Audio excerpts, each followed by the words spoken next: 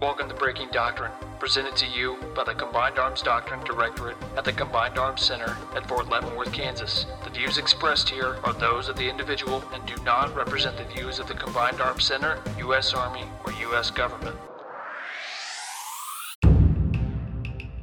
Welcome to Breaking Doctrine, a U.S. Army Combined Arms Center podcast on our Army's doctrine and vision of warfare. So, I'm Lieutenant Colonel Nikki Dean, and I need you to do me a favor. Picture this. You're going to NTC, and you're looking for a particular ATP or a field manual about how to combine arms.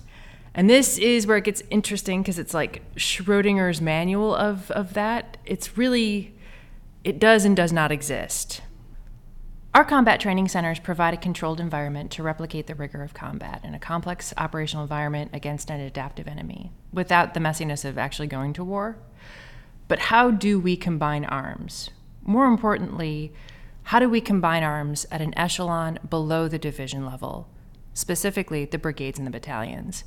Even without the persistent attention of a Black Horse or a Geronimo, the opposing forces that we see at our combat training centers, the friction of simply moving a formation from a training center is enough to highlight the crucial necessity of planning, sustainment, and maintenance. It also highlights just how crucial our command and control systems are.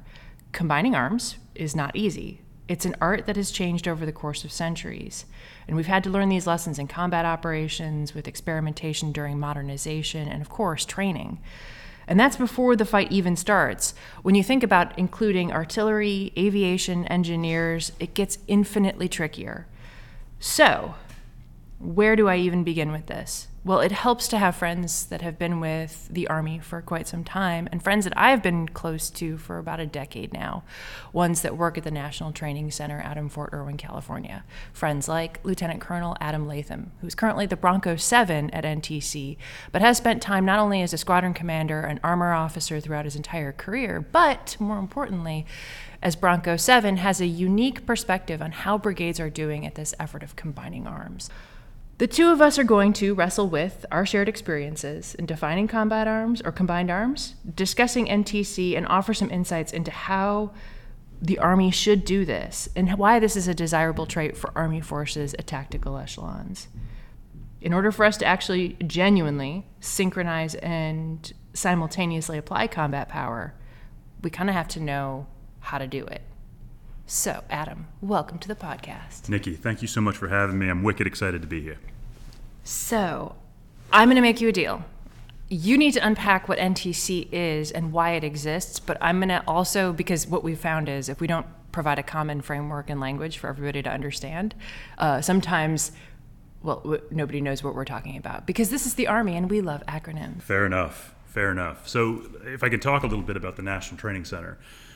So the National Training Center, as we know it, was an output of the Starry Report coming out of the Yom Kippur War, where what the Army saw as we were transitioning out of Vietnam is the introduction of a lot of new weapons.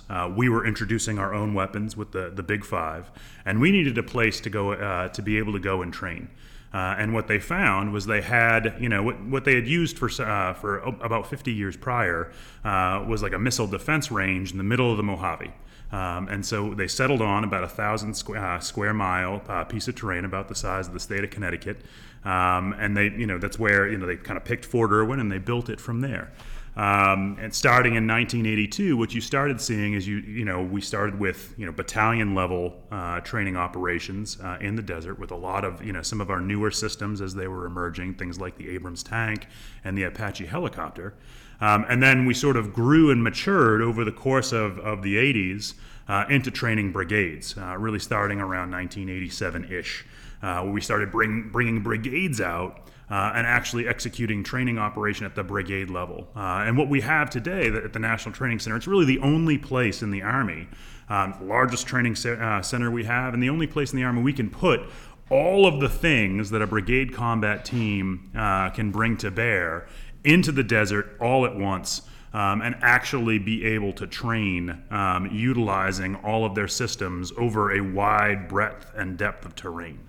What we're starting to see now is we're even bringing in division staffs, something that we haven't done in quite some time, where division staffs are able to provide the command and control for their brigades as they're in the box, executing a blended exercise with both the live brigade and then some virtual constructive brigades, and having to work through that all at once. It's a wicked exciting place, and I'm super happy to be there. It's kind of funny that you bring that up, because I was doing some background digging in preparation for this podcast, and we've been kind of working on this for quite some time, and looked into the history of NTC itself, of the Mojave training centers, and also, more importantly, like, where did the idea of doing operations or training in the desert come from? So, fun fact, as all things do, it comes back to General Patton, of course. And he gives this speech to his soldiers, and it kind of reflects this idea of training for war in austere desert environments. And I have to share this with you. The war in Europe is over for us. England will probably fall this year. Our first chance to get at the enemy will be in North Africa. We cannot train troops to fight in the desert of North Africa by training in the swamps of Georgia. I sent a report to Washington requesting a desert training center in California. The California desert can kill quicker than the enemy. We will lose a lot of men from heat, but the training will save hundreds of lives when we get into combat. I want every officer and every section to start planning on moving all our troops by rail to California.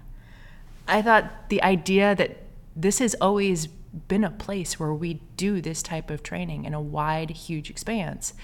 And that started with an armor officer saying, hey, if we want to do combined arms training, we probably need a place big enough to do it. That's absolutely fair. I will tell you one of my favorite quotes from Lead 7, Command Sergeant Major Haight. He has two things. One, we always give a safety brief when we start the rotation, and it's the whole, don't touch the wild animals. And my favorite quote from him is, hey, if it lives in the desert, it's harder than you are, don't mess with it.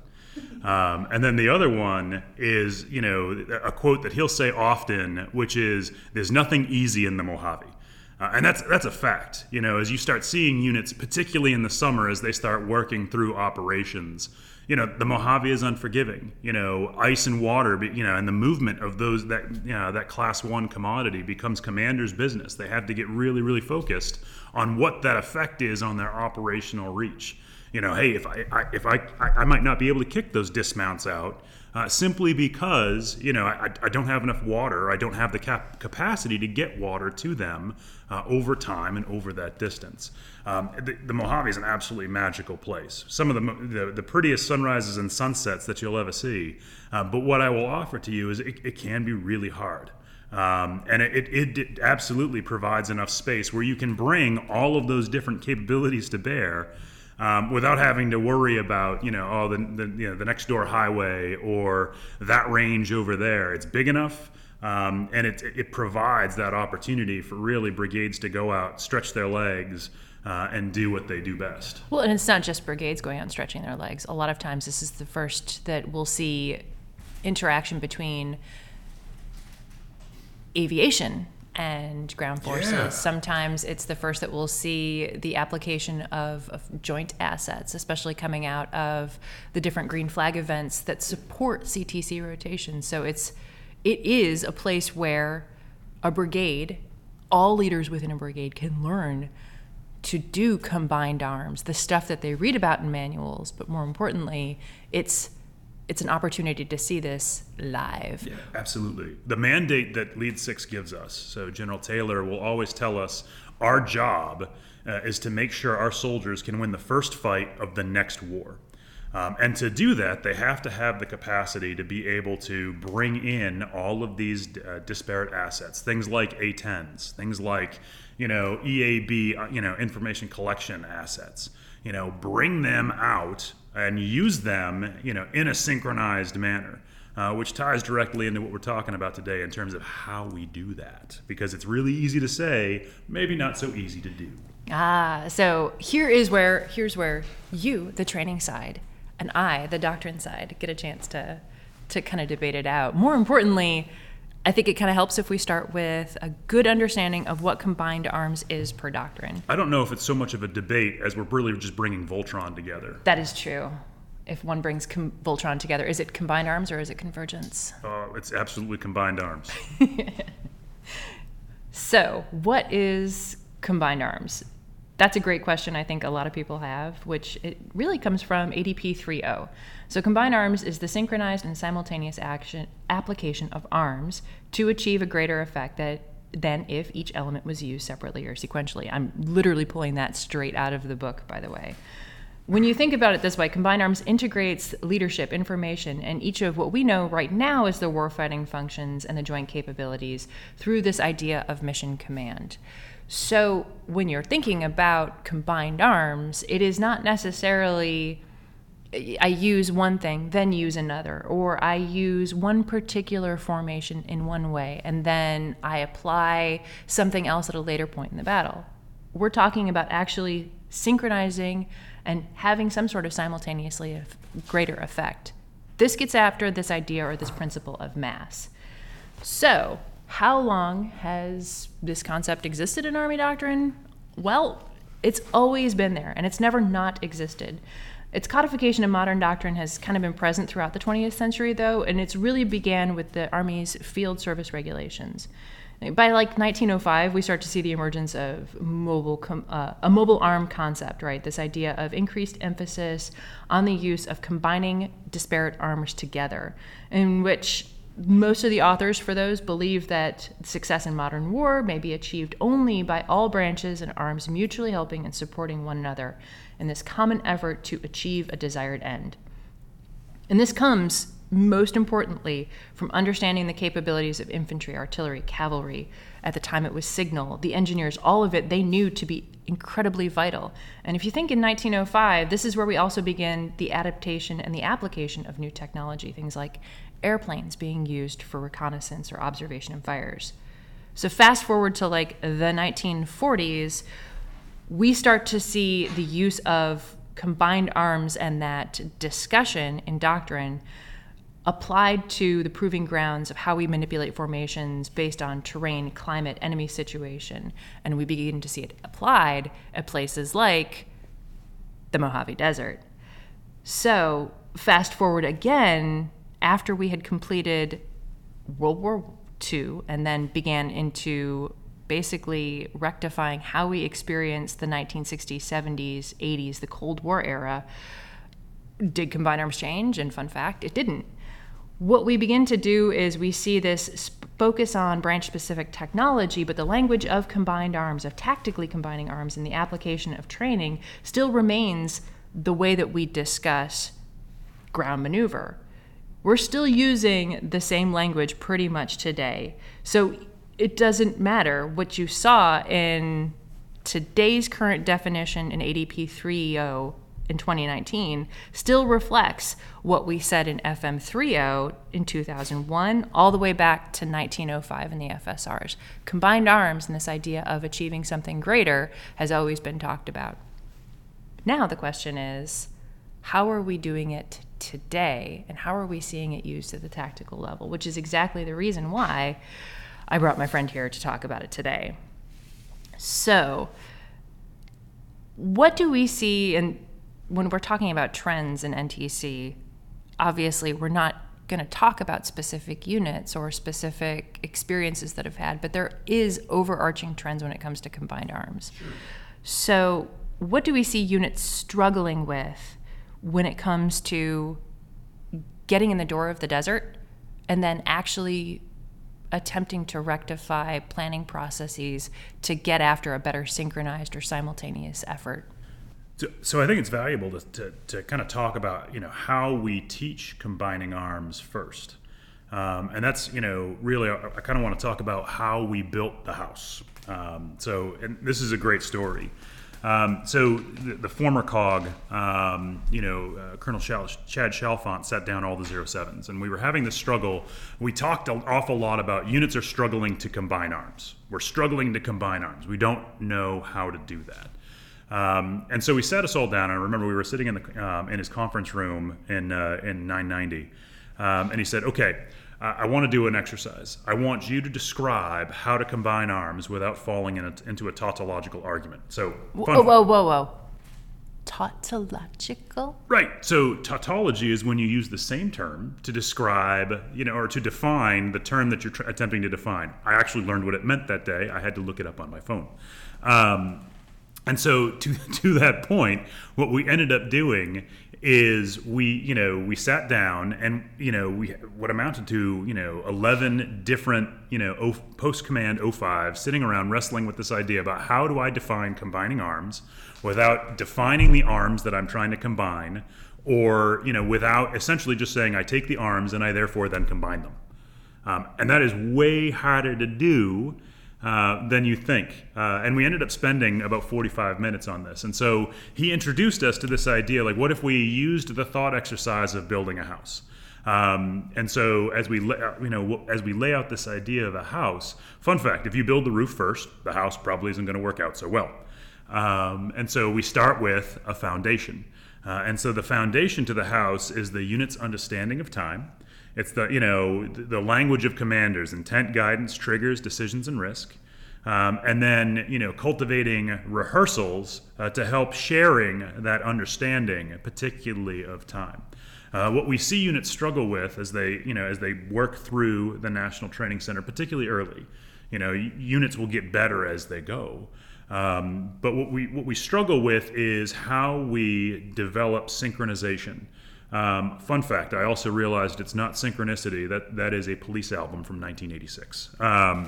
You can ask me some other time about how I figured that out. But so we start with this idea of a foundation. And then we go into, we build a frame, just like you lay the foundation, then you frame the house.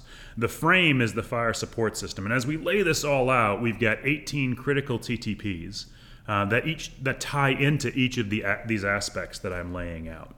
And so for the fire support system, we break that down into target acquisition. So we have to find what we're shooting at first, and then attack and delivery.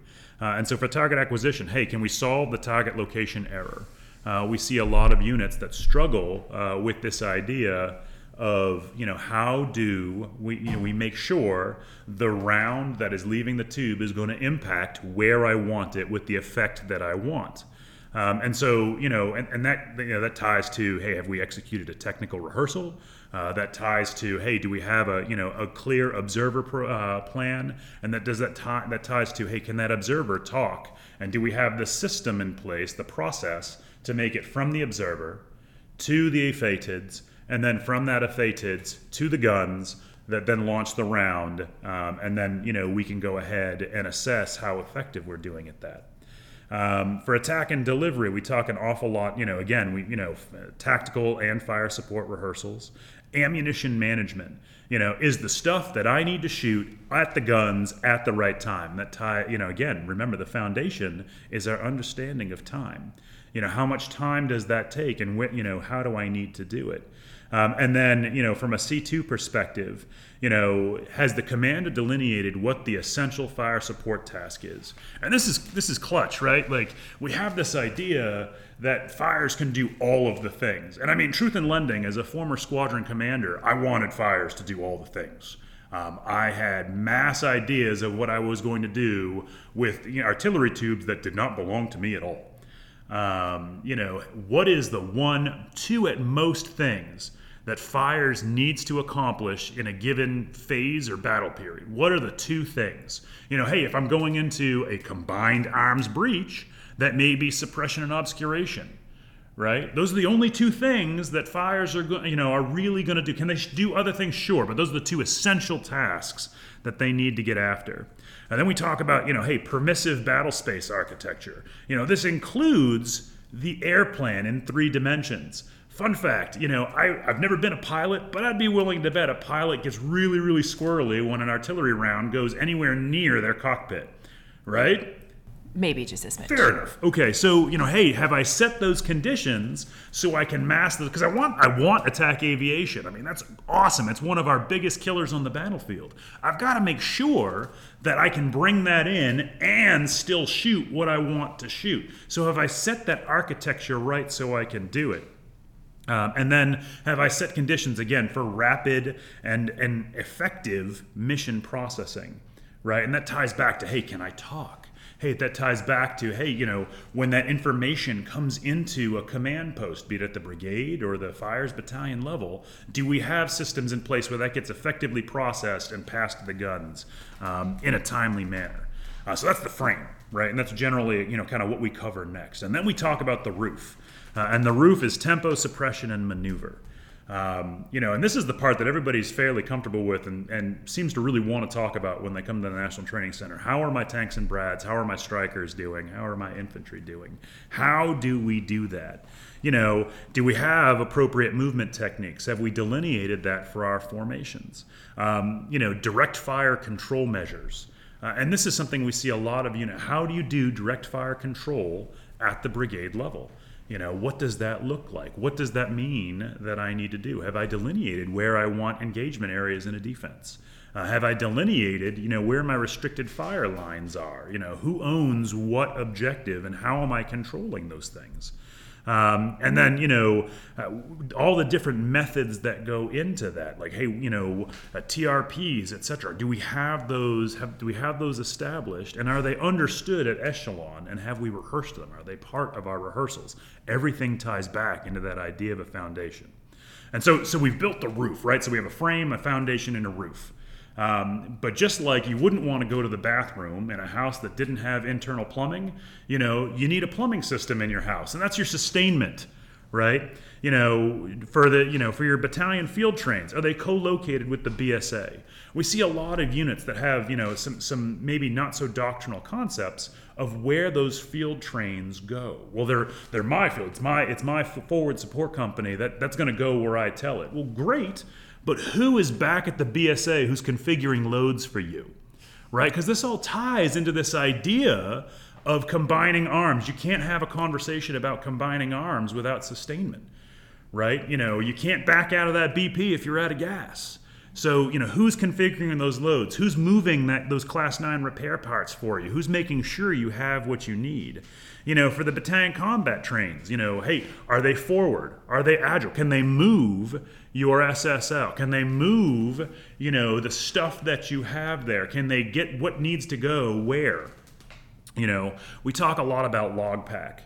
And it's disingenuous of me to, I don't want this to become pejorative, like, oh, units, mess this up because they're terrible people. No, that's not the case. NTC stresses your logistics more than any other home station probably on the planet, right? Like you don't get the depth, the distance that NTC forces on brigades as they come through. Hey, do you have good log pack procedures? Is it synchronized with your plan? Because, hey, super, we're moving Class 5. Rock on, that's great. But hey, if that Class 5 shows up and the enemy is already committed into my engagement area, well, that's a bummer, right? Like, that's just a little too late. Hey, have we synchronized that with what we think, what we know is going on? And then are we communicating, and updating, that logistics running estimate by virtue of a log stat? What's our process to do that? And then finally, again, I wouldn't want to live in a house without powered lights. That sounds like a terrible idea, right? So, hey, the C2 system is the electrical system for our house. Hey, do we have a 4-channel pace, right? So, and when I say 4-channel, right, so you have primary, alternate, contingent, and emergent means of communicating. But we also talk about how we categorize the communication that we want to transmit. Hey, do we have a primary, alternate, contingent, and emergent means for command? And what goes in there, right? Do we have the same thing for O&I and A&L and fires? Are we able to communicate across all the length and depth of this pace? Do we have that capacity? And it's interesting as a general note, the average about a year ago for chat windows that we saw, at the battalion level for people to have open on their JBCP was 17, right? I have a 16-year-old daughter. She can't manage 17 chats simultaneously. I don't know anybody who can. And so what you had is information that was getting stovepiped in that system. There's nothing wrong with using your JBCP somewhere on your pace. But you have to inject rigor into, hey, no kidding, in that JBCP, what chat does that information go into, right? Otherwise, it's just getting lost, right? Who has access to that chat? Who am I inviting? And then who's maintaining it? If that's going to be part of your pace, and many units do, and it works out great for them, right? But someone has to be the, the maintainer of that chat window. Hey, if somebody gets kicked out, you invite them back in. Somebody is making sure that they are using that to update their running estimate. We talk about wargaming and fighting products. So this, one of the things that we see units struggle with as they come through, everybody conflates this idea of a war game. It's like, just like when I went through ILE, it's 18 hours of the worst part of ILE where I'm just getting my brow beat. I see the look on your face. I get it. But like that is a thing. All a war game is you're gathering all of your best friends around a table and you're solving problems. That's it. That's all it is. You've got your running estimates. You're speaking for your specific warfighting function, and then you're updating those running estimates as you go. And the output of that war game is the synchronizing of efforts for all of the warfighting functions. You have whatever your synchronizing measure is, be it your SyncMat, XCheck, however your unit chooses to do that. And there's different TTPs that go into all of it, but you have that tool along with a decision, probably a decision support matrix. Hey, where and when do we think commanders are going to make decisions as part of a decision support template? And then, hey, what are the conditions that would drive that decision? If and then, right? And then are we taking those products and are people using them, right? Your DSM is only as good as the co-ops battle captain who's staring at it to see where the conditions are in time and space. Well, and so you talked about the foundation of a house being time, right? And I thought, to me, that spoke volumes, partly because time is one of those things that we never have enough of on staffs, right? So this idea of how do you combine arms, but first of all, to do that, it requires a very detailed and very good understanding of time. The way that we develop that is through the planning products, through sync matrices, through those those tools that we can use to share that perspective of time. But along with it, like, I gotta say, the point at which we make sure all the time fits together is a combined arms rehearsal. Sure. So let's talk a little bit about that. And again, that ties into this idea of a foundation. There is nothing more important that a unit's going to do than sharing visualization as part of that rehearsal, right? And so what we see units sometimes struggle with is how they do that. And what I'd offer is we've seen successful units adopt the TTP of whatever the synchronizing device that comes out of the war game. That everybody has said, yes, that seems to work, right? That synchronizes all of your warfighting functions, right? Use that as your script for the combined arms rehearsal. And then to that end, hey, if you're going to rehearse and you're not going to rehearse combined arms, again, typically your first combined arms rehearsal, everybody gets really, really wedded to let's talk about movement maneuver. And don't get me wrong, I'm an armor officer. It's like my favorite thing ever. Right, is maneuvering tanks. That sounds rad. But like the problem that you have is if you don't start letting your other warfighting functions speak their piece, you're not sharing true visualization, not the holistic picture of visualization for all the warfighting functions. You're also, you're not going to combine arms. If you don't rehearse combining arms, you can't be surprised when you don't. Right? And so, the piece that I would offer folks is, successful units that we see at the National Training Center, and it's, again, there's a spectrum and everybody, starts kind of cultivating this as they go through. They have a process by which they validate their synchronizing device, as they go through their combined arms rehearsal, and they have, that mechanism in place, that process. So all of the various warfighting functions can kind of sync their piece. Now, admittedly, hey, there's a separate IC Fires rehearsal that talks about that specific aspect, and that's important, right? As a separate event, right? There's a separate sustainment rehearsal. That's very important to talk about a lot of that minute detail. It's really easy for the car to go ahead and blow up into this absolute juggernaut of an event. And like you said, hey, time is a finite resource. We don't have an overabundance of it, right? There's a lot of different distracting events, and that's why we have to get good at cultivating that process. Who talks in the combined arms rehearsal? What do they say? Is it a rebrief of the order? One would hope not, but we see that sometimes, right? Where staffs start running away with it. Like, let me tell you all of the wonderful things that I've done. Great, but we actually need to rehearse the combining of arms, right? And you don't do that until you have folks on the terrain model. Some of the best cars that I've seen, when it comes to sharing visualization, troop, company, battery commanders show up. And that's hard, especially as you go through the rotation. Usually you'll see that, during RSOY at the first combined arms rehearsal. But that is the best way to share visualization 2 levels down, where they get on the terrain board. The other thing I'd offer to the car, as a battalion, squadron, or brigade commander, you can't be a spectator at your combined arms rehearsal. You've got to be the talking person, right? You've got to understand what your intent is. It's yours, right? You can't just sit there and let your S3 run away with it. You need to understand, where you are in time and space. And then ideally, if you can put your, again, troop, company, battery commanders on the board simultaneously, you can share that visualization with them simultaneously, and everybody sees it.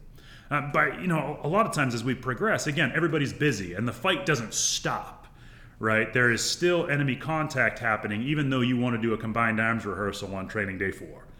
Right, so sometimes bringing those, some of those captains back for that rehearsal is just not tenable.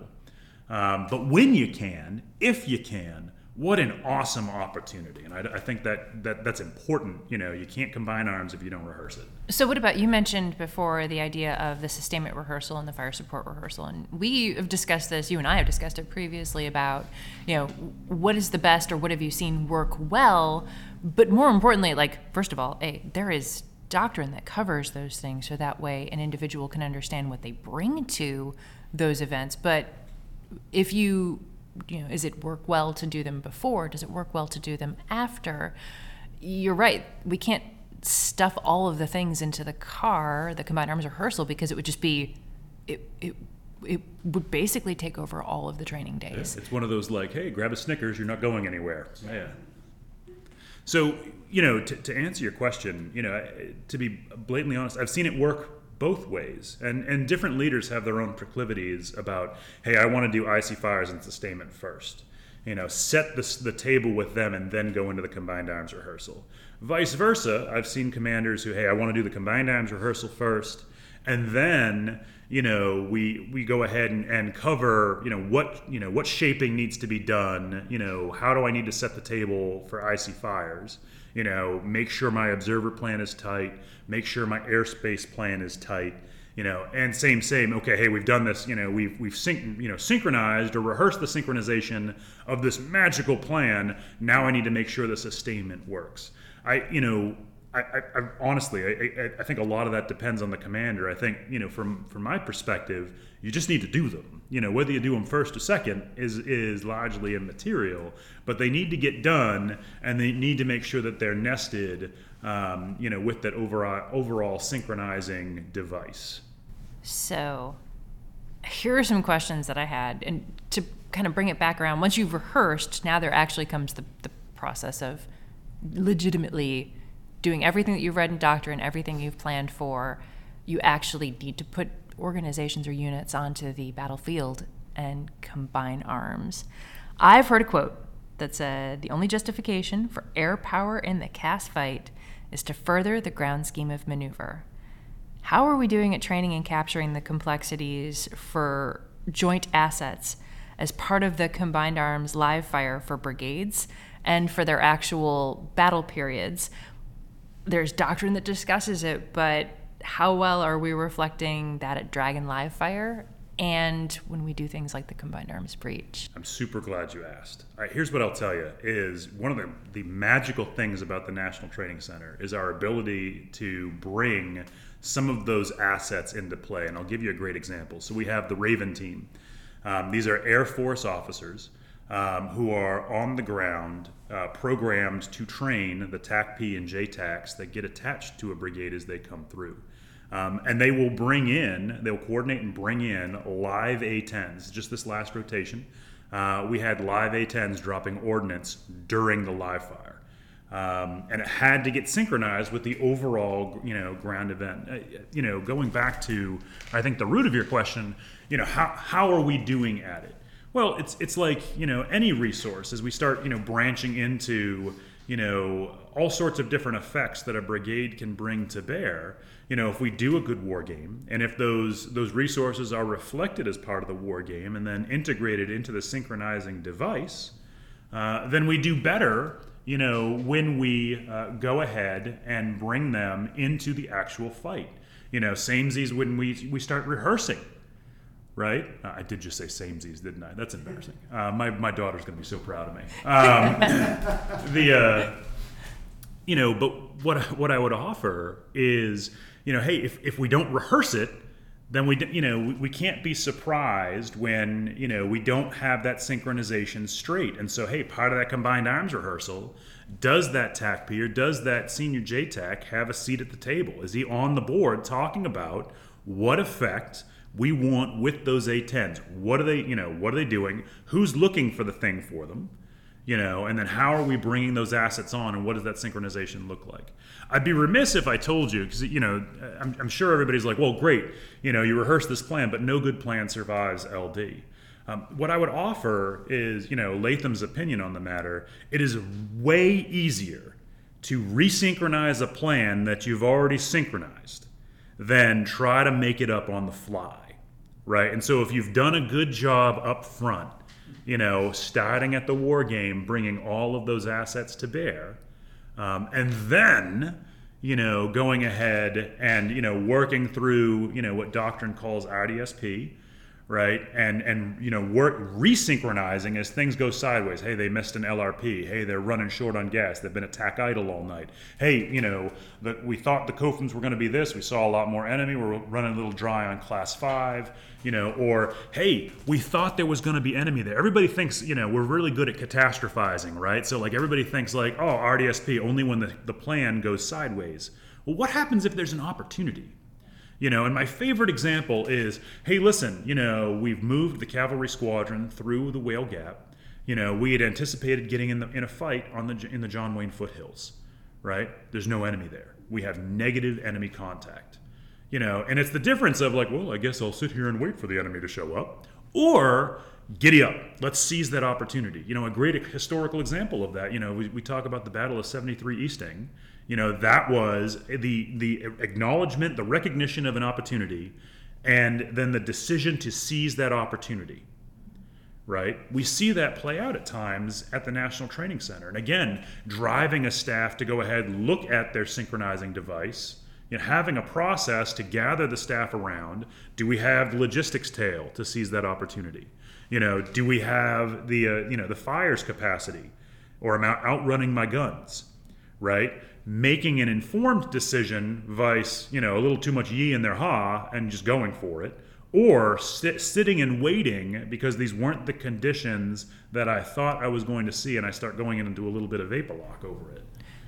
Well, and I think one of the most key parts of genuinely combining arms is, first of all, a staff that is extremely well resourced, that understands what its specific or niche functions are, and then also, to a certain extent, there's a benefit from an individual who maybe you work in a brigade aviation element, understanding how your roles, your functions, and your tasks impact the fires community, have a benefit towards information collection, understanding how aviation may or may not be driven by certain sustainment requirements. That is also part of combined arms. It's not just bringing your own niche thing, it's understanding how your niche thing impacts everybody else's niches. That's a lot of niche. Yeah, it is. I love niche. It's my favorite. But there's a great point there, in terms of as we start looking at what is our process to do some of these rehearsals and who shows up. So, like the IC fires. Hey, does the brigade aviation element have a seat in the IC fires? Well, why would they, right? Like, well, I mean, they're in the car. Well, listen, again, we go back to this idea. I'm pretty sure pilots don't like artillery rounds traveling too close to their cockpit. What does that airspace plan look like? And when am I validating that airspace plan against the rest of the synchronization, of my plan? What does that look like? When do I do that? And that's important, and to your point about well-resourced, I would offer that, it would be disingenuous again, if like, well, hey, you don't, your BAO is dual hatted as the chops. I mean, hey, that's a commander's decision. That's fine. There's nothing wrong with that. Sometimes that, we don't have all the people, that we necessarily want. I don't think there's a staff in the world that has all the people that they probably want or that can reflect this. But it's understanding, by virtue of, discussion, codifying in an SOP and then rehearsing, going through the process, right? To know that, hey, listen, I may be the brigade engineer, but my I have a responsibility over here as well. I can't just be worried about engineer things. I'm also worried about protection things, and that's going to be my responsibility. And I've practiced that a couple times. Yeah, we always focus because the combined arms breach, right? Like, because it has the words combined arms in it, but there are so many other operations on the battlefield that a tactical organization can do that reflect how crucial it is for a staff to understand their capabilities, for an organization to understand the complexity of what it means to bring all the functions together. What else are we seeing at NTC that is driving units to learn or to execute combined arms? I'm thinking like joint forcible entries and those kinds of events that we're starting to see really stretch an organization's skills and talents at doing combined arms. Sure. So we have the ability to bring brigades through a couple of different breaches as they show up. I mean, there's a breach to get into Razish. There's also the urban aspect of the attack into Razish. I think there's this perhaps a misconception that, well, I'm going to go in Razish and it's going to be a series of battle drill 6s and it's solely an infantry fight. And I think that would probably be a little misguided. You absolutely can have this idea, bringing tanks and Brads and all sorts of other assets to bear, into the city to have that effect. Can you shoot artillery into Razish? You absolutely can. If you've gone through the process of, hey, I've limited collateral damage to the best of my ability. I have a, distinct military requirement that needs to get it, or some sort of effect that must be achieved. Yeah, I would argue to you, you shouldn't fight Razish without, combining some of these arms. I think another example we see is, units going through an air assault. How do we work through that planning process, and then how do I layer those effects to make sure that, I'm not finding an enemy ADA asset in the absolute worst way possible? That's important. And that stresses brigades as they come through to start working through those processes, synchronizing those assets, which then drives their ability to combine arms where they need it. So I know JRTC right now, down in Fort Polk, is working through how does it train airborne operations. That's always been their niche element, but along with it, this idea of combined arms for them has been focused on joint forcible entry now into some more remote places, things like replicating islands in maritime dominant environments, austere airfields, those kinds of things that I think that drives a better discussion overall of how do we bring assets and synchronize and execute simultaneously to ensure survivability. Sure. I think you'll find that NTC and JRTC are pretty well shoulder to shoulder in terms of how we handle those things. I mean, I talk to my counterpart at JRTC once a month. And a lot of it is just, hey, what are you seeing? What am I seeing? How are you solving it? Or how are you coaching? And then vice versa. As you start looking at things like JFE, or you start looking at, execution of, an island hopping campaign, bringing in the maritime domain, admittedly, hey, we don't have a lot of water in the Mojave, but, I would offer to you that the synchronization of effects across multiple domains is not something unique to any specific piece of terrain. I think that's something that we tie back to this idea of the synchronization and layering of assets. Irrespective of kind of what domain you find them, who's responsible for those assets, have they been synchronized as part of the war game, and then has it been rehearsed as part of a combined arms rehearsal to make sure that I'm achieving the desired effect at the desired time. It all ties back to this idea of time, and on the foundation, again, largely irrespective of what, the scale and scope of the operation you're conducting. That's how you have to kind of work through that. I think that what the CTCs really provide, and I've seen it firsthand, you and I have both seen it firsthand together in brigade staff, that it's an opportunity for us to be able to experiment with certain capabilities and to be able to ultimately kind of struggle through friction. In order to do it at a brigade level, one has to experiment and play at a battalion level. You have to grow throughout the time period as a young individual or young professional in the military, experiencing and getting a chance to do this for realsies dough. And it's nice to see a place that has always been there to do that training. Yeah. I've got a question, about the future, because emergence of digital command post systems and tactical echelons has been kind of like that thing that's driving me and my counterparts in the C2 doctrine community. Just, it gives us just a little bit of angst, a little bit of heartburn. Okay.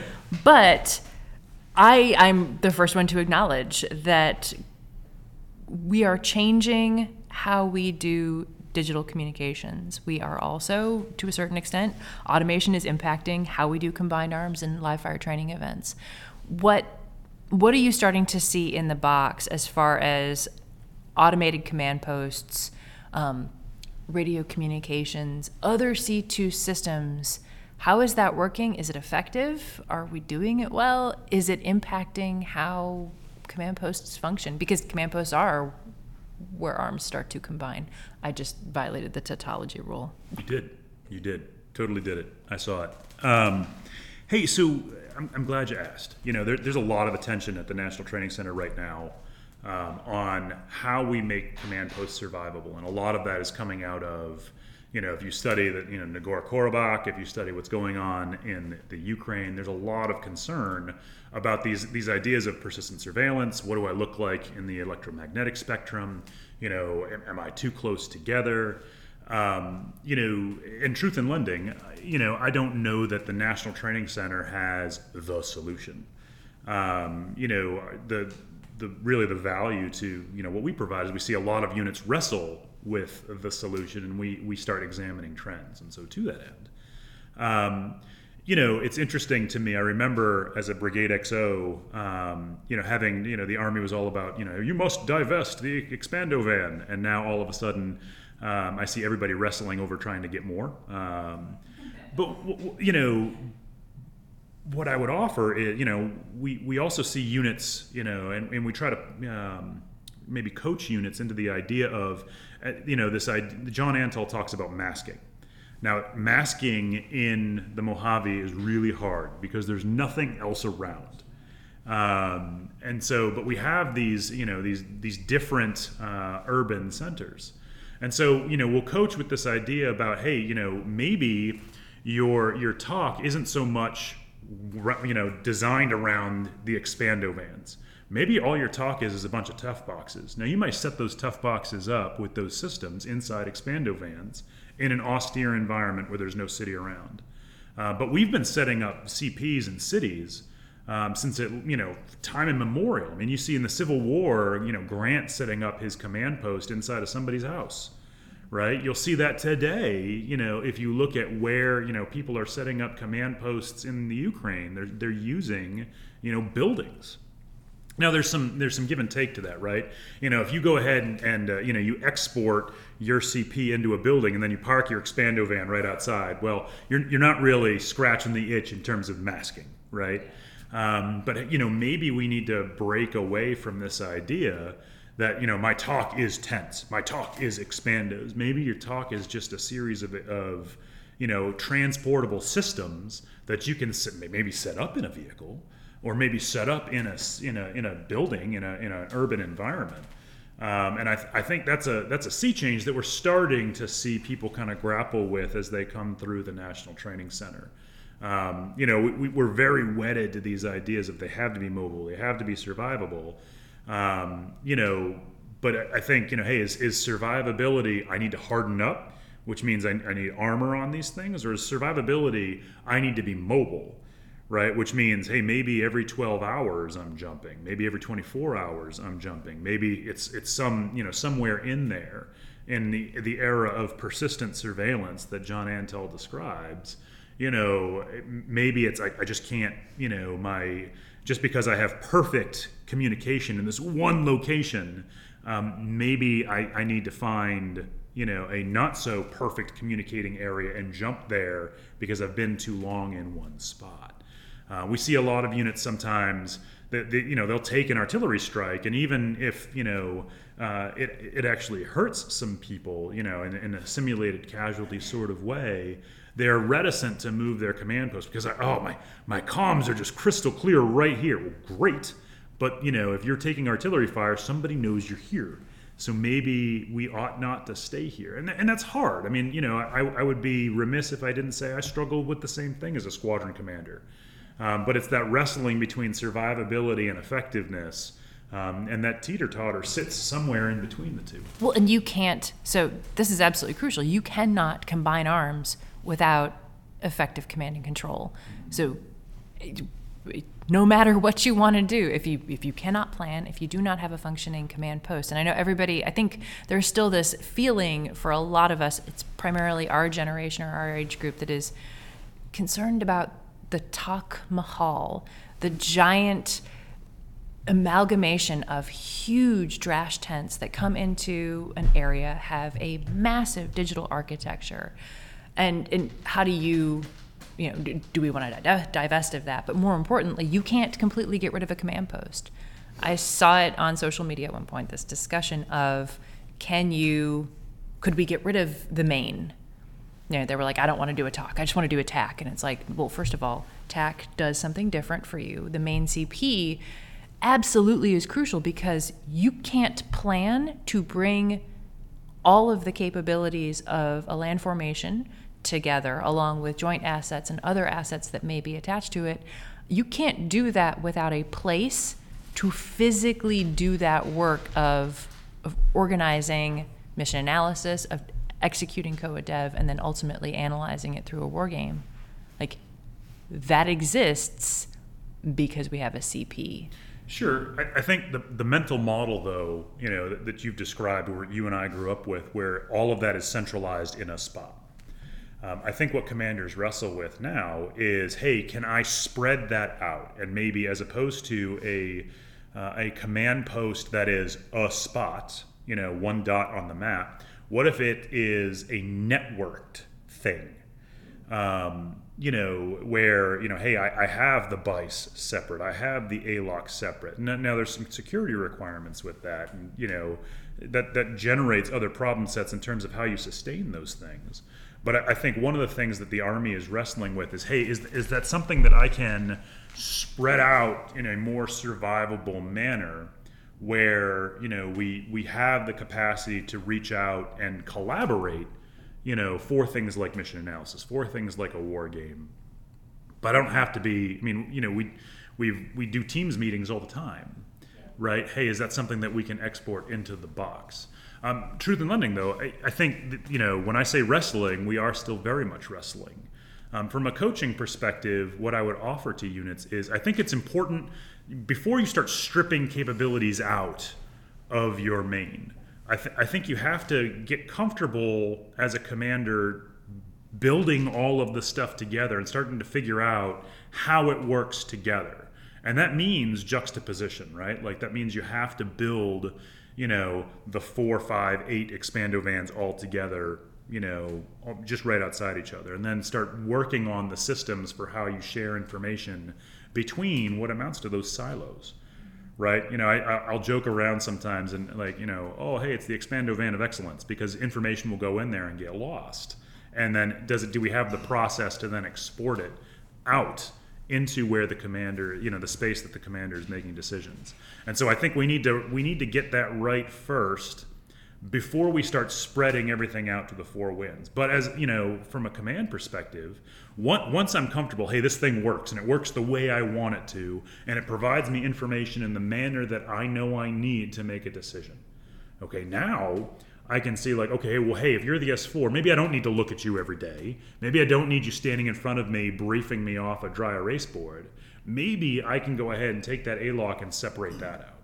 You know, maybe from a BICE's perspective, hey, we've developed a process to export that enemy read out of, you know, the brigade intel support, you know, echelon there.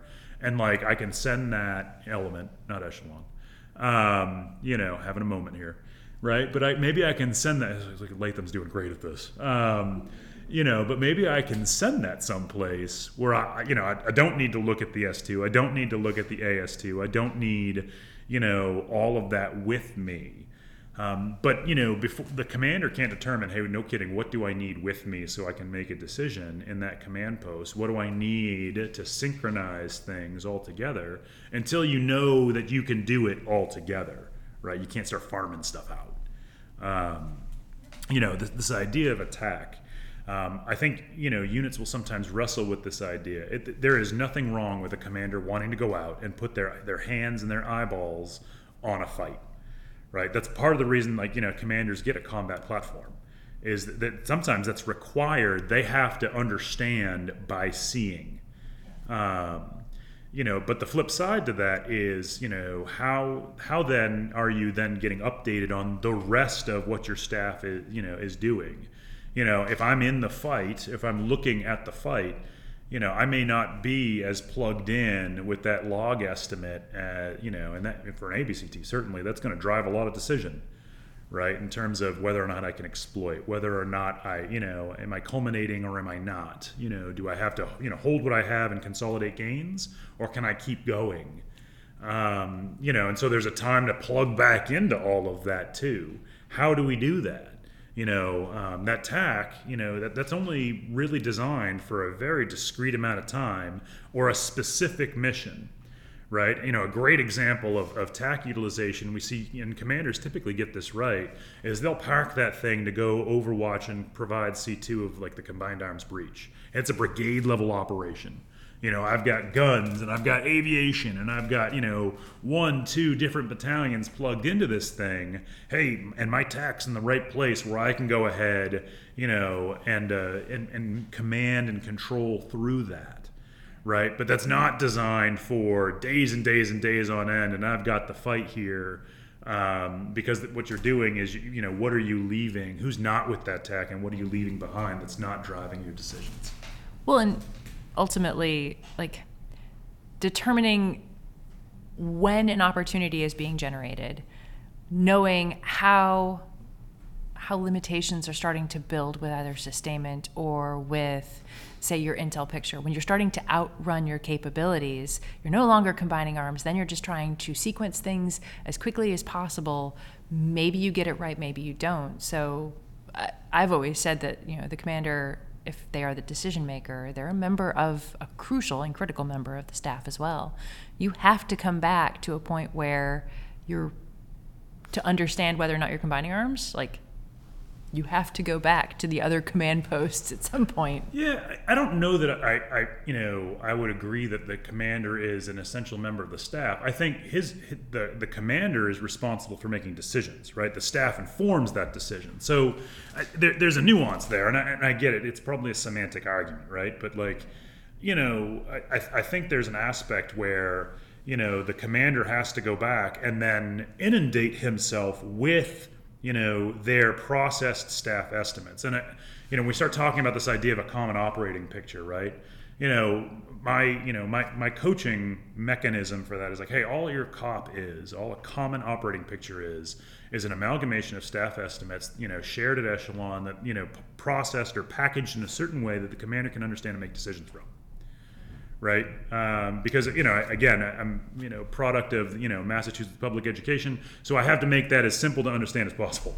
And that's how I do it for myself. So, you know, as I lay that out, you know, the output of that is, you know, hey, one, you know, is the commander in the right place where he can, you know, again, inundate himself with that packaged product.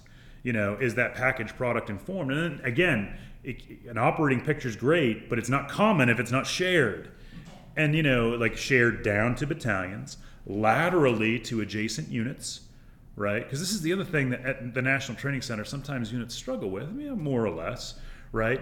You're in the middle of what is not just a brigade fight.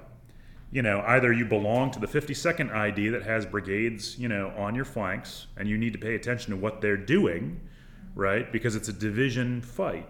Or in recent instances, like I mentioned earlier, we're bringing division staffs out, and they're fighting a blended exercise.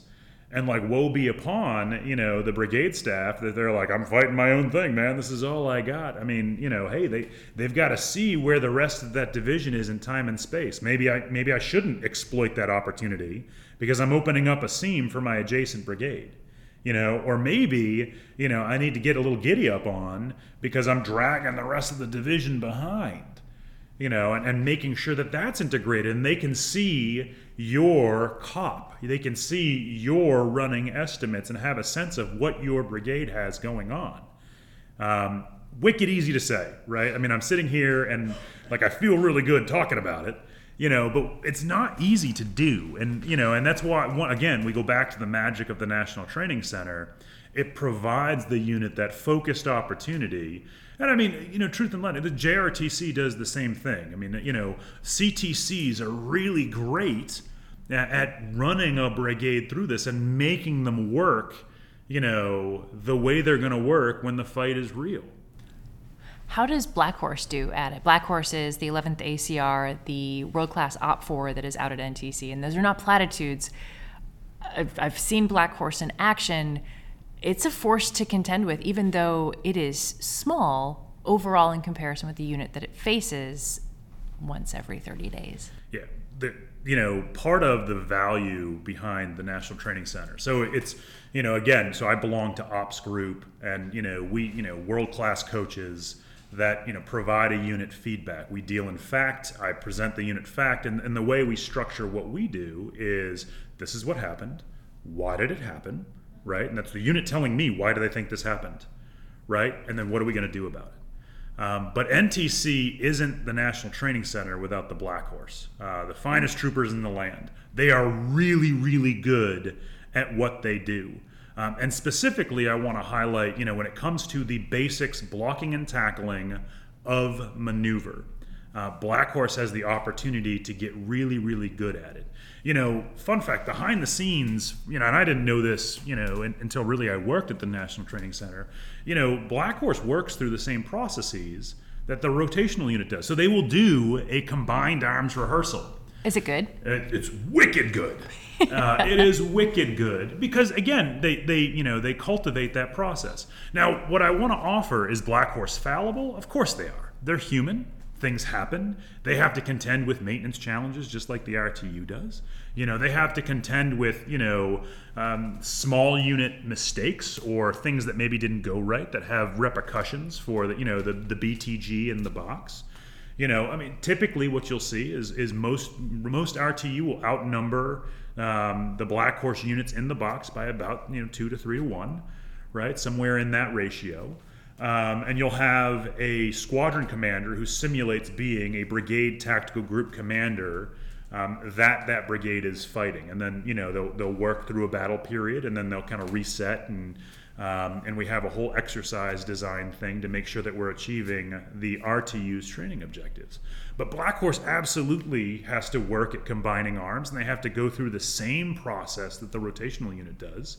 And there's this is it their home field advantage? Sure. Yes, they're absolutely. They live at the National Training Center. They live at Fort Irwin, and so there's probably some benefit to that. But I think it's disingenuous to be like, oh well, they're a training aid, or oh hey they do the same thing over and over again. They don't. They are absolutely a real unit, and part of the value of a CTC, like Black Horse, Geronimo, is they provide a thinking OPFOR, which means they do different things every rotation, and guided a little bit. But what you don't have is Black Horse wearing their white hat, listening to the RCS radio with the OCs, be like, all right, well, I'm going to stuff the unit this way. That doesn't happen. They are a completely separate entity that they have their own series of OCs, And it's a free thinking fight. It's absolutely free play. And that's really the real cool thing about the National Training Center is it gives you this look where you're actually fighting somebody real who's actually trying to get one over on you. And they don't necessarily do the same thing every time, and they have to work through those same processes. And so by virtue of repetition, they get really good at it. Go ahead, sorry. I was going to say that you can actually, it's one key nifty side of it, you can go out and see and do a ride along with the 11th ACR. Typically you don't get to do it before a rotation, but they do invite individuals out. And the nice part is you can observe their battle periods, which they do. They run the exact same process of military decision-making process followed by a very detailed rehearsal. So it's just they do it over and over and over again. Sure. So they understand the procedure really, really well, which gets back to you have to be able to do these things in training over and over again in order to understand how to combine arms effectively. Sure. Like, that is what makes the process of doing this really hard. And like I said before, it's, do we have doctrine that says how to combine arms? Well, no, that's all of doctrine. Right.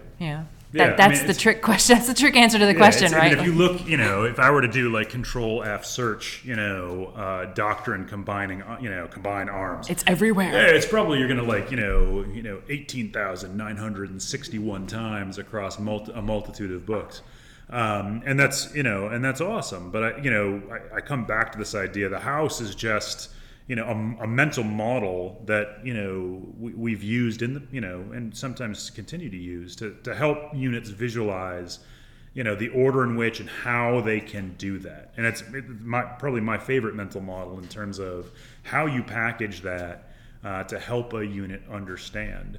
And it highlights that some of the importance of some of the planning process that a unit has to go through. When we start talking about not just developing a mechanism that synchronizes a unit in all its various warfighting functions and time, but how we then validate that mechanism and then continue to use it. And then as we start coming off of that mechanism, as conditions or enemy or something votes, going back to the process of resynchronizing that mechanism to make sure that all of those warfighting functions still marry up. Well, and the more that individuals or the more that the professionals at brigade and battalion level understand the integrating processes, and that includes things like the targeting process. And it doesn't matter who you are. As we mentioned before, does the brigade aviation officer and the brigade aviation element attend the fire support rehearsal? Well, of course they should. But they should also probably be inviting things like your aviation task force, the AH-64 pilots. They should probably be attending the fire support technical rehearsal as well to understand those processes and see where they fit in the bigger picture. All of this comes back to the one thing that I think everybody sort of understands. How do I say understands? It's kind of everybody intrinsically knows combining arms is good, but how do you do it? Practice.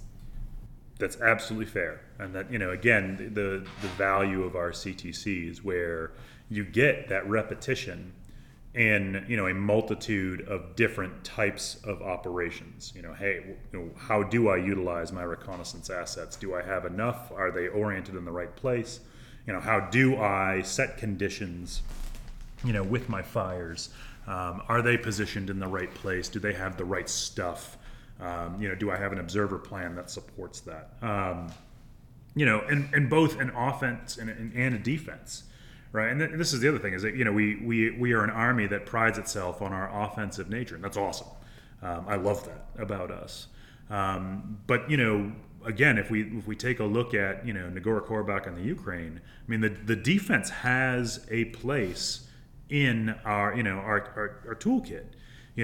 What kind of synchronization goes into that? And then from a brigade perspective, probably the most important thing a brigade does is how do we manage transitions, right? How do, and when do I need to start, setting conditions for that transition?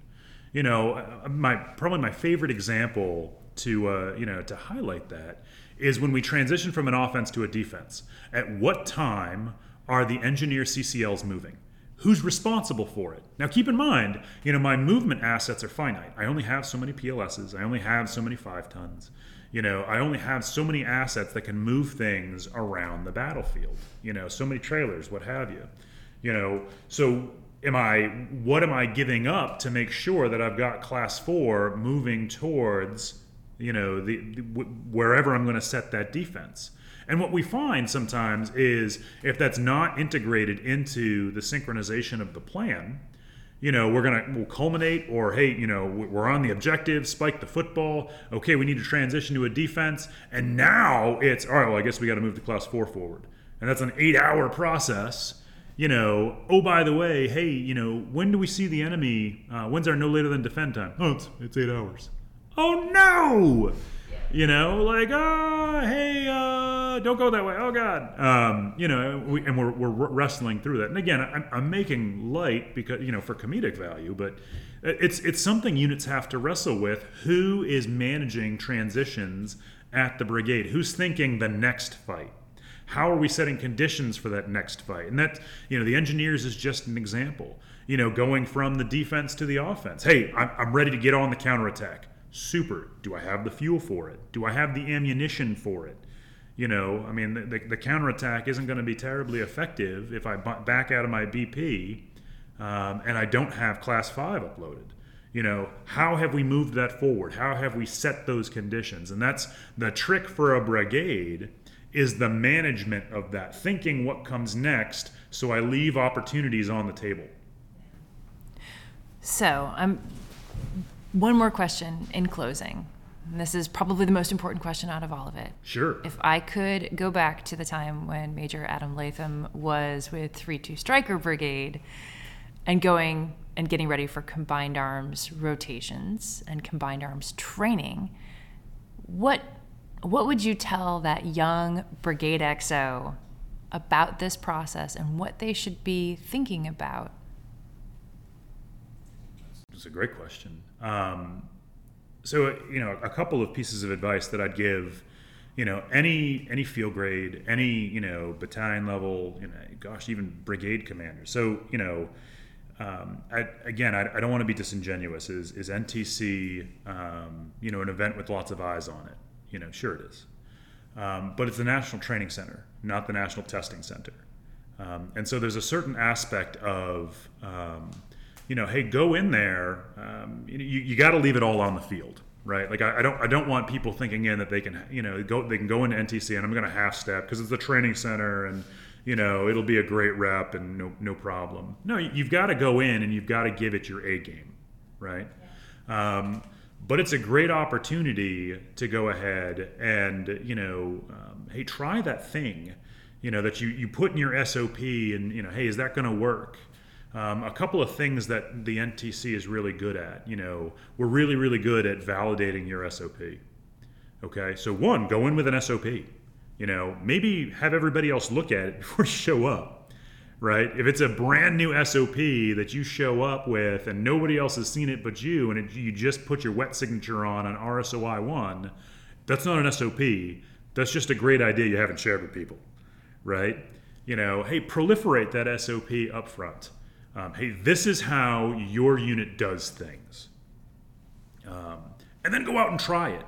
And here's the thing. If it doesn't go quite right, you gave it your all, you had an SOP, then by virtue of, as you go through the AAR process, update it, tweak it.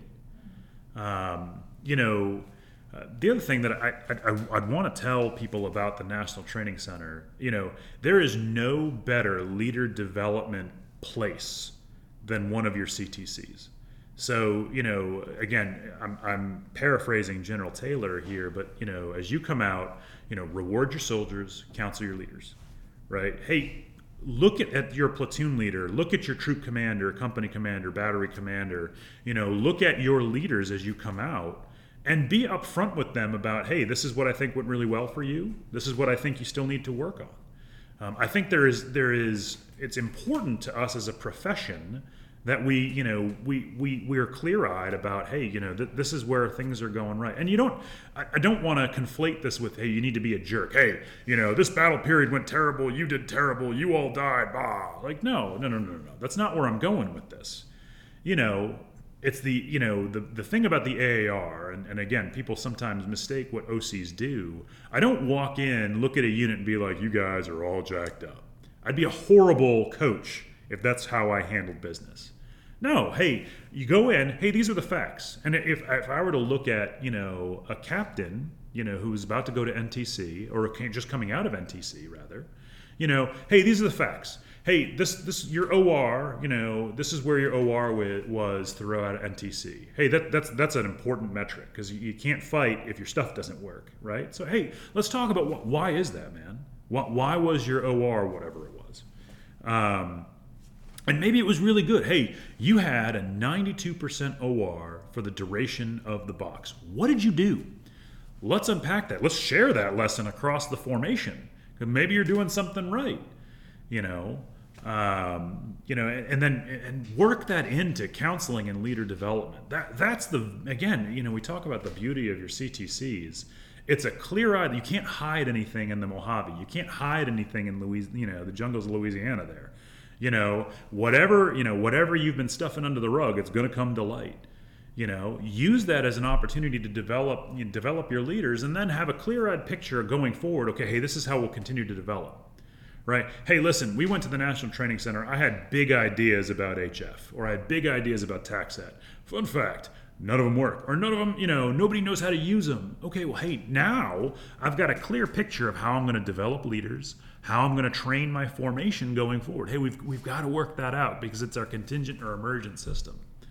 And use that as a stepstone. That the CTCs aren't an end-all be-all. They provide you that substantive feedback. Use it and help develop from there. Again, people will tell you that, like, oh, well, your reputation. Okay, maybe. But what I'm far more interested in is, hey, I'll put it to you this way. So some advice that I was given is, good units can identify a problem, great units do something about it. Right? NTCs or JRTCs, CTCs are a mechanism by which to identify problems. Great units will do something about it. So what do whatever that problem is, and everybody's going to have one, right? I mean, you're going to have something somewhere. Maybe it's your maintenance system. Maybe it's your communication system. Maybe it's your ability to synchronize. Awesome. Hey, we've established that we've got some work to do. Great units do something about it. And that's I think what I would tell, a younger Latham is, hey, this isn't an end-all be-all. You're not going to win the NTC. What you're going to do is use this as a clear-eyed optic on what you need to fix in your organization. So I think if I could go back and find, I'd start further back, honestly, to the CTCs, and this is dating myself quite a bit, to CMTC when my first rotation as a young lieutenant. I would have become, as an aviator, infinitely more familiar with the other formations that were out there, and kind of expose myself to the doctrine. And this is something that I've now started to coach individuals, who ask, like, what book should I read? Well, you're a platoon leader. You're a tank platoon leader. You need to read the platoon leader book about sustainment. You probably should consider reading maybe the books that cover stuff like medevac, CASEVAC. Maybe try reading the aviation platoon book. Read about fire support. You should understand exactly what the FDC does within the fires communication or the fires process. That's the Fire Direction Center, if you're unfamiliar. Those kinds of things of exposing yourself to what does the other branch or what do the other formations do builds a familiarity that when you need to know it later on, what does a brigade do? What does the BCT do? What does an aviation task force do? It starts this architecture going, and it provides familiarity. Like that would be what I would tell her as a young lieutenant. Not just, do I need to know what Aero Scouts do? Do I need to know what tankers do in a DivCav fight? I think that probably would have set a better architecture in place for me to learn that and to understand it later on when I'm thinking about this from a division and theater army perspective, preparing for operations in Korea. Sure. Like, if only she would listen to me, but she's too busy worried about her A part. Yeah, that's fair. That's fair. It's, I have similar problems, especially being the dad of teenagers. Like, it doesn't matter what I say. I guarantee they're probably not going to listen. Yeah, that's at the end of a career. It's always easier to be like, I wish I would have known this. I wouldn't have listened to myself anyways, because Right. can't tell me nothing. Well, sometimes, pain is sometimes our best educator, right? Like, and sometimes we have to learn through rote repetition. Because there are lots of people out there who probably offered, young Lieutenant Dean or young Lieutenant Latham advice. And we promptly ignored, forgot, or, just simply set that advice to the side right up until the thing that they were advising us about smacked us in the face. And so there's absolutely some value to, again, the CTCs. You can't hide anything in the Mojave. And so, we're going to find it, we're going to see it, and then what do you do about it? Well, I'm glad that one thing that you did about it was to come here today and talk about the experience and some thoughts for how do we combine arms and prepare for the Black Horse and for Geronimo, and more importantly, prepare for future operations. Well, thanks so much for having me. So, if you're wondering where I got my information about the history of Camp Irwin, the Mojave Anti-Aircraft Range, as it used to be known, and the Desert Training Center, I actually combined and compiled those notes from a little-known series called Why We Fight. Actually, that's not a little-known series. It's the amazing Sasha Maggio's work from Building an American Army, and you can continue to follow her on Twitter. We talked about her on a previous episode. Along with the usual smattering of doctrine publications like FM 5060, anything out of the 390 series of manuals, FM 396 has also provided me one of those books that I wish I would have read when I was younger. It's about the brigade combat team. I went back to that and began to search through the archives to find out what exactly throughout our different brigade echelon manuals we've said about combined arms. That's where I got a lot of the information for that. When it came to forming my question for today's episode, I found several articles to be really helpful. Preventing the Collapse, Fighting Friction After First Contact at the National Training Center by Brian Schellhorn, which was published in the March-April 2020 edition of Military Review, our journal here at the Combined Arms Center. I also found 7 Breaching Habits of Highly Effective Unit by Thomas Magnus, which was published in the fall edition of 2003's Engineer Journal. Combined Arms in the Cass Fight by William Francis Vesey, which was published in May of 2010 in the Air Land Sea Bulletin. And if you're looking for more information about the techniques of combining arms and the lessons learned from units that have gone through the crucible of Patton's Desert Training Center, you can look at the Center for Army Lessons Learned, which provides one of the most complete repositories of papers, pamphlets, and it's all there for your perusal. Of note, the access is restricted to those with a DoD Common Access card. Also, if you're looking for some open source curious action, there is a repository of articles and editorial discussions online with the company leader. You can search with the tagline, Lessons from Atropia. We'd also like to thank you, our listeners, today for joining us. Our production was coordinated by Mr. Ted Crisco, and our editing and sound is provided by the well-synchronized and always simultaneous Captain Wyatt Harper. If you enjoyed today's episode, please subscribe on either Apple or Google Podcasts for new episodes. And you can follow us on Twitter and Facebook at U.S. Army Doctrine for updates from the Combined Arms Doctrine Directorate, as well as our Doctrine Digest videos on YouTube, audiobooks, and most importantly, new doctrine. Few CTCs have a social media presence that competes with the National Training Center. I personally love Cobra, Bronco, and of course, the Eagle teams. But every Critter team has a Twitter account that routinely shares their insights from the desert with their followers. Also, I'd like to put out a plug for the Gold Miners and their podcast, The Dirt Logistician, which is also available on Apple and Google Podcasts. You can follow Ops Group at opsgroup_NTC, the CTC itself at NTC_update, and even the CG at NTC Lead 6. Finally, the views and opinions expressed in this podcast do not necessarily reflect the official position of the United States Army, U.S. Army Training and Doctrine Command, the Combined Arms Center, or the National Training Center. I'm Lieutenant Colonel Nikki Dean. I stand with Atropia, and this has been Breaking Doctrine.